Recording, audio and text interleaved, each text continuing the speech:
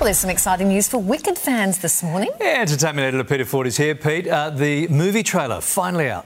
Yeah, it looks great. We haven't got a release date, but it's Thanksgiving in the United States, so late November. This dropped during the Super Bowl yesterday. You'll get a glimpse of Cynthia Erivo there as Elphaba and Ariana Grande as Glinda. Also Michelle Yeoh as Madame Morrible. Take a look at the trailer for part 1 of Wicked.